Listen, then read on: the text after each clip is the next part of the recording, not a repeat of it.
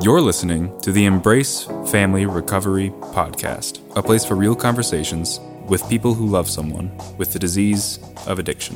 Now here is your host, Margaret Swift Thompson.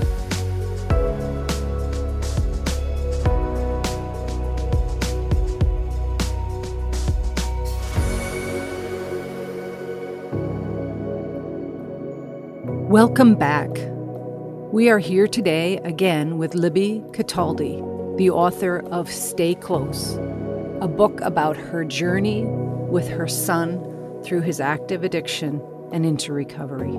Today, Libby will talk more about the challenges of loving her son and finding the healthiest ways to do that to protect him and herself from this complex disease. Let's get back to Libby. The Embrace Family Recovery Podcast.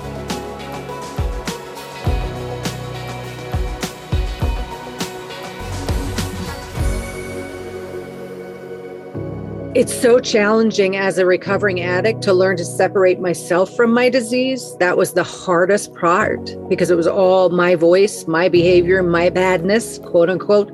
It also was really hard to separate my partner from his disease when they are the same person, which makes that target different. Exactly. And I had to remember that Jeff was alive under the drugs. Like one time, I'll give you an example. When we wrote the book, he read every word. He read every word before it ever went to publication. So he was reading one of the drafts and he looks at me and he said, "You've stripped me naked in this book." And I said, "Angel, this book never has to, without his approval, it never would have gone anywhere." And I said, "But I do have a question for you."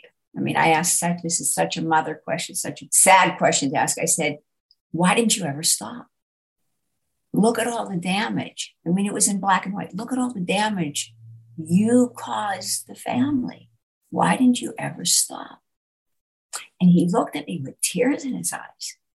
And he said, "You wrote an entire book about addiction and you still don't get it." He says, "Mom, I'm an addict. I never wanted to hurt you. I tried to keep you out of it all this time. I tried to keep you to the side. But Mom, I'm an addict." So he says society hates addicts, loathes addicts, and addicts loathe themselves. I never got that. I never got that he was suffering and caught in that conundrum. He caught in that web. He was caught and chasing the next drug. So it wasn't like he wanted to hurt me, but damn, the pain was incredible for all of us. And I think to help heal that, the journey of separating him from his disease has to happen.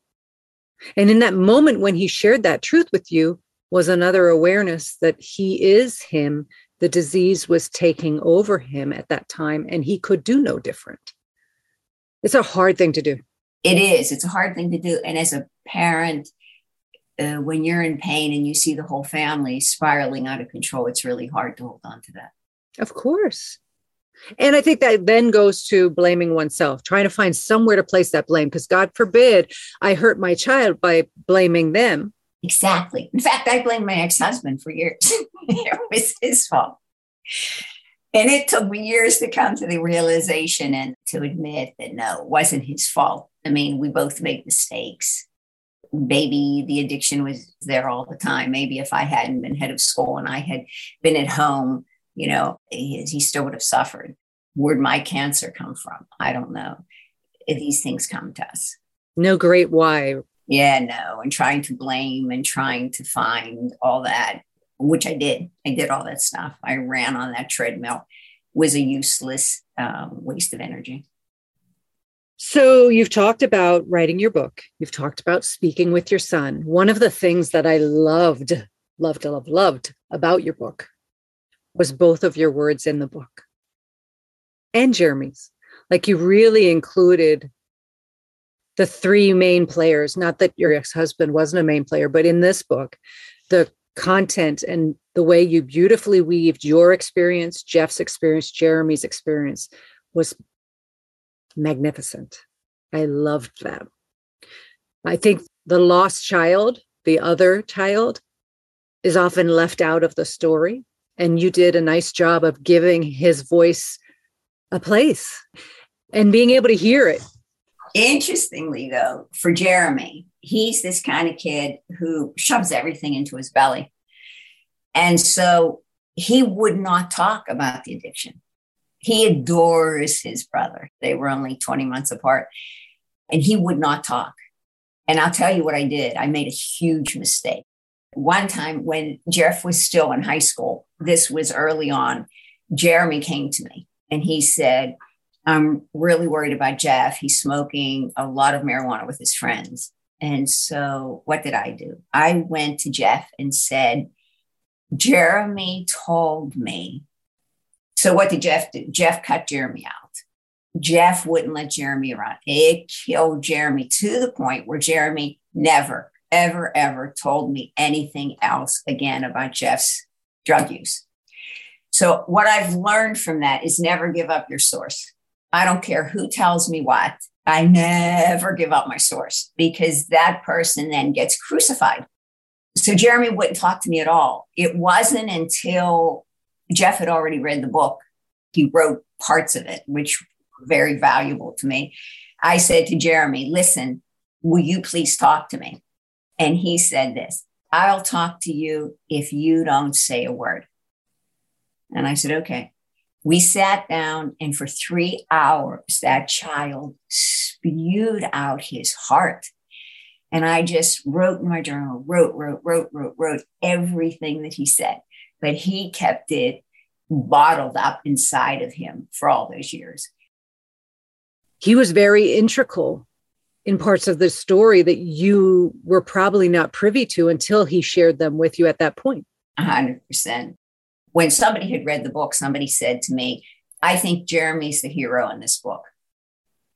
And so I said to Jeremy, I said, so-and-so thinks you're the hero. And he looked at me and he said, hero? He said, I wanted to be the hero. He said, but Mom, I wasn't the hero. Jeff was like Superman with kryptonite around his neck. The hero is Jeff. Jeff had to take the kryptonite off his neck. We couldn't do it for him. Where did he get that? Where did he get that awareness without ever talking about it and seeking help? How did he get that? How did he figure that out? He's a really perceptive kid, and I think he really suffered. I think it was through suffering and watching his brother just become somebody he didn't even know. Being powerless is the worst thing. You know, I was powerless. Jeremy was powerless. And I think for many parents, when we love somebody, we want to fix things, right? You love your husband. You want to fix it. You love your mother. My mother has, Alzheimer's. I'm going to fix it. I'm going to find some drug. I'm going to talk to some physician. I'm going to fix this. Like I'm a real fix-it person. And I couldn't fix it. Take it back a step, though. Even before fixing, if it's anything like my experience, it was, I don't want to see people I love have pain. So what can I do to remove that pain? And then to watch someone we love decline down this path where their behavior, their disease, their use is inflicting more and more pain on them and everyone else. And there's no stop button that you can find that works. No, exactly. So one of the visuals, because I went on your website and you put out a blog, let's talk about some of the great resources you offer parents, because I think it's beautiful, Libby, what you do. So your website is called Stay Close, which is the name of your book. And I would love you to talk about why that name in 1 minute. But you also do a blog, which is called? There are Thursday meditations, but it's the Stay Close blog, but they're called Thursday meditations. Right, which I love. So on Thursdays, you put out something where you've heard or read or seen something, and then you reflect on it.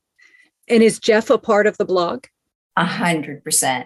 He reads every one before I publish it because, as Dr. McAfee once told me, he said, Libby, you talk about addiction. Jeff talks from addiction.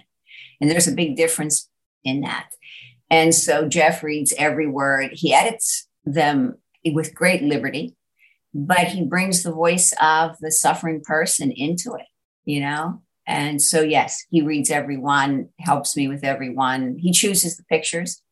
I send him 10 or 12 pictures and he'll choose the pictures. But for him, he says it's service. It's your service too. Yes. This podcast is made possible by listeners like you. I am so grateful for everyone's involvement in this podcast. I am grateful to my generous guests who share so freely of their story, which isn't easy. To my editors for making us sound so wonderful. I'm grateful for the growth and the fact that more people are hearing this podcast. When I started my business, I knew this podcast was going to be a passion project. That whether someone saw me in my business and worked with me in my business, there would be something out there that could be a resource for anybody to access at any time at no cost. It appears it's needed as it's growing, and people out there are looking for experience, strength, and most importantly, hope from this family disease of addiction. Please go to my website, embracefamilyrecovery.com. And if you are struggling with someone who has this disease and would like help, enroll for a complimentary discovery call. And let's see if we couldn't be a good fit for moving forward together. Thank you for your support, and keep sharing the podcast for people who could use the message. You're listening to the Embrace Family Recovery Podcast. Can you relate to what you're hearing? Never miss a show by hitting the subscribe button. Now back to the show.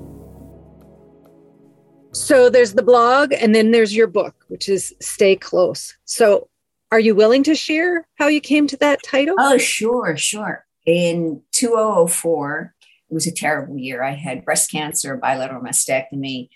My dad died, who is a real strength for me. I left my school after 17 years as head, 21 years being there. So I lost my community. I left my community. And Jeff was just coming out of Fairfax Hospital detox. After 5 days, they gave him back to me. He was a mess. And I didn't know what to do. And so I decided, I have family in Florence, Italy. And so I was going to take a 3-month sabbatical. I was going to go to Florence and try to heal. By that time, I was dying. Jeff was dying. We were all dying, is the truth. And so I said to Jeff, when he got out of the hospital, I said, I'm not going to go to Italy. I'm going to stay here. And he says, why are you going to stay here? I said, to take care of you. I was still taking care. And he said, I'm going to do what I'm going to do, whether you're in Italy or the United States. Famous words, because it's true. It is true. They're going to do what they're going to do. So I left.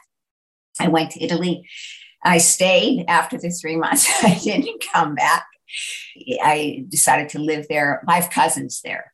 So while I was there, I cried the whole time. I cried. I had just had 4 surgeries on my breast with the removal of the tissue and then reconstruction.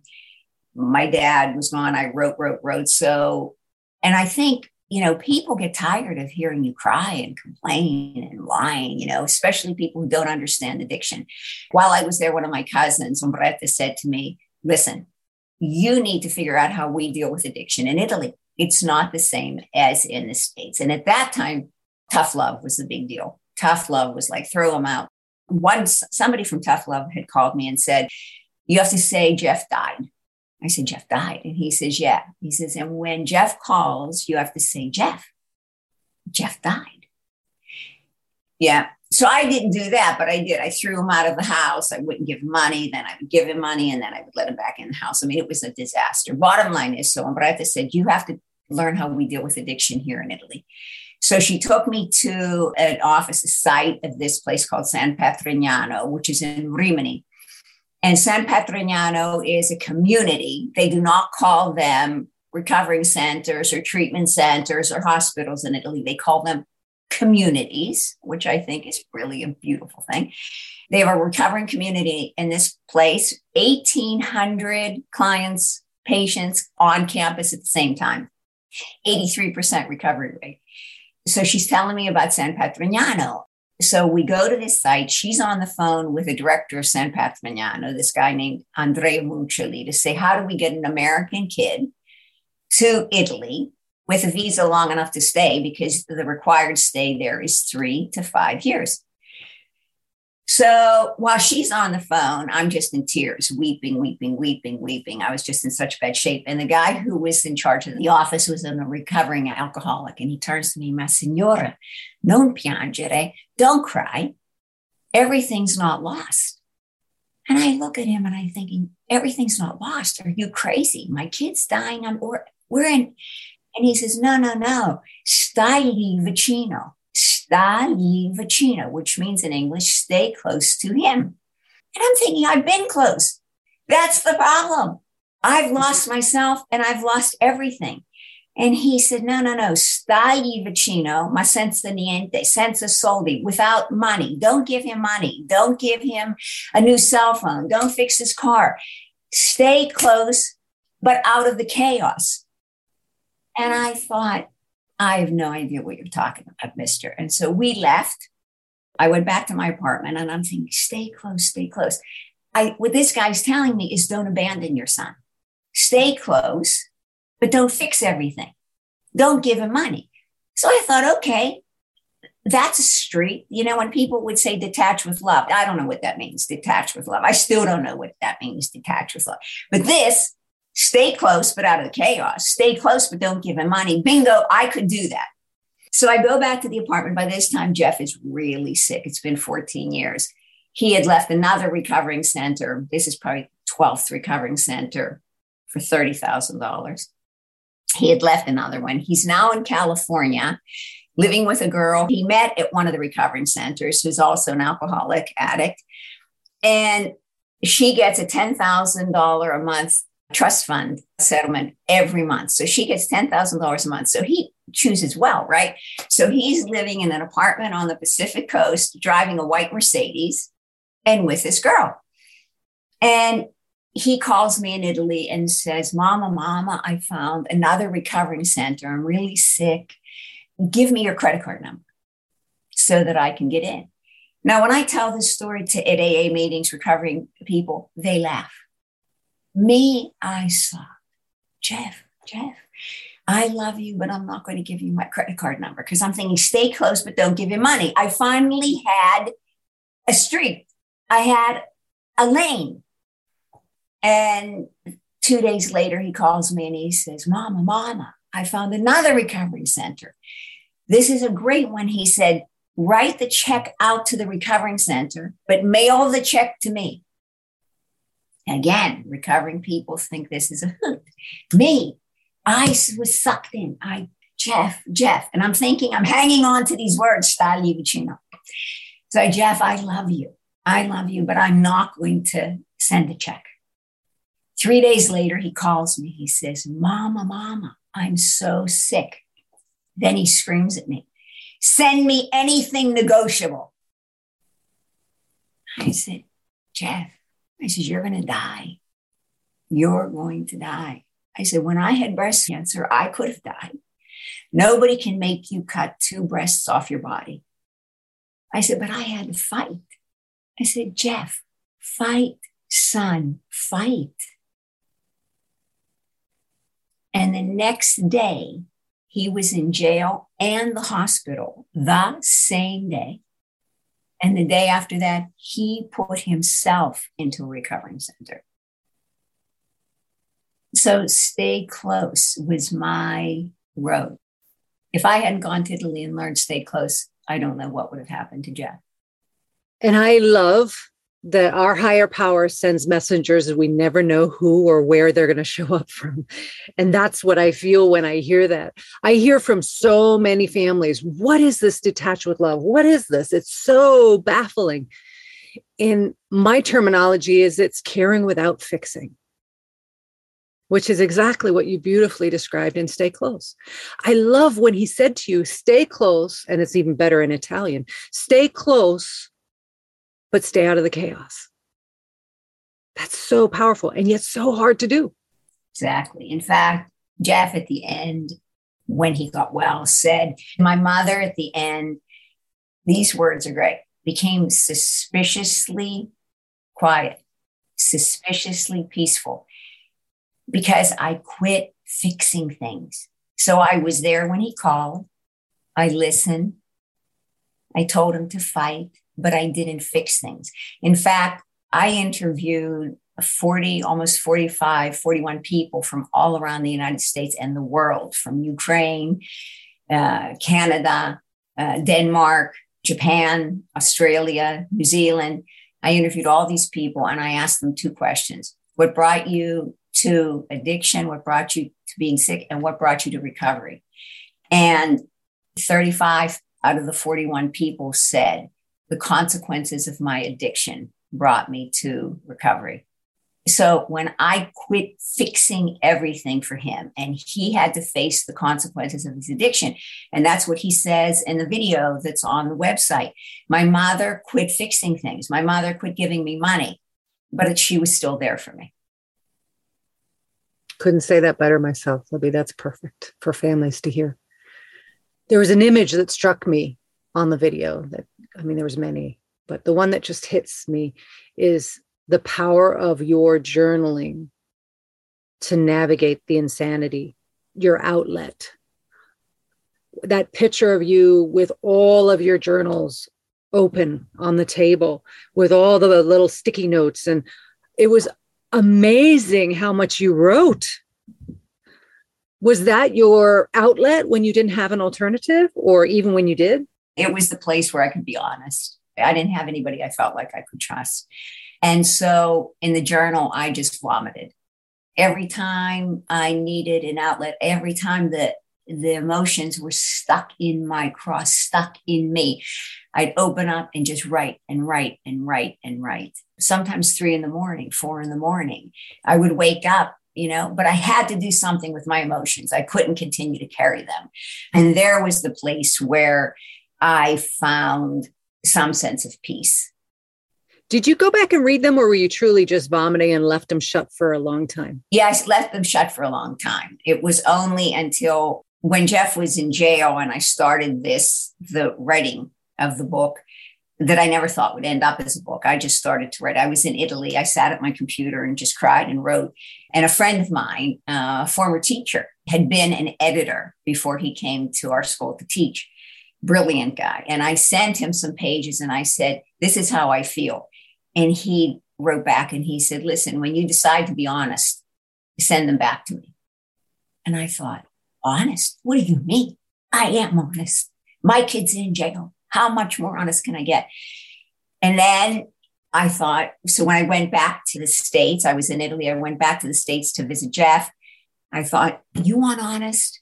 And I picked up all my journals and I asked Jeff, I said, I'm going to write this. May I? And he said, yeah. He said, this is service. I asked Jeremy. Jeremy said, sure.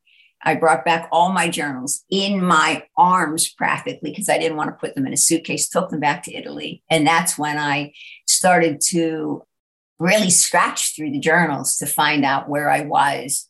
And that's how those journal entries made their way into print. But it wasn't until then. And that documented the journey. Without those journal entries, you lose dates, you lose times, you lose things. Yeah. And I wrote when the commotion came to my reality of my partner at the time. I wrote. That was my only outlet. And I find it very difficult to go back and look at that gut level, honest vomiting. Because I called it the same, ironically. I had no other outlet, so I would pick it up and just vomit on the paper. The parallels of the journey for Jeff and Libby are undeniable. In hearing Libby share, the turmoil of deciding how to support her son in healthy ways is clear, as is the lane she found through her sabbatical in Italy. Come back next week where we will hear more of Libby's story. I want to thank my guest for their courage and vulnerability in sharing parts of their story. Please find resources on my website, embracefamilyrecovery.com. This is Margaret Swift Thompson. Until next time, please take care of you.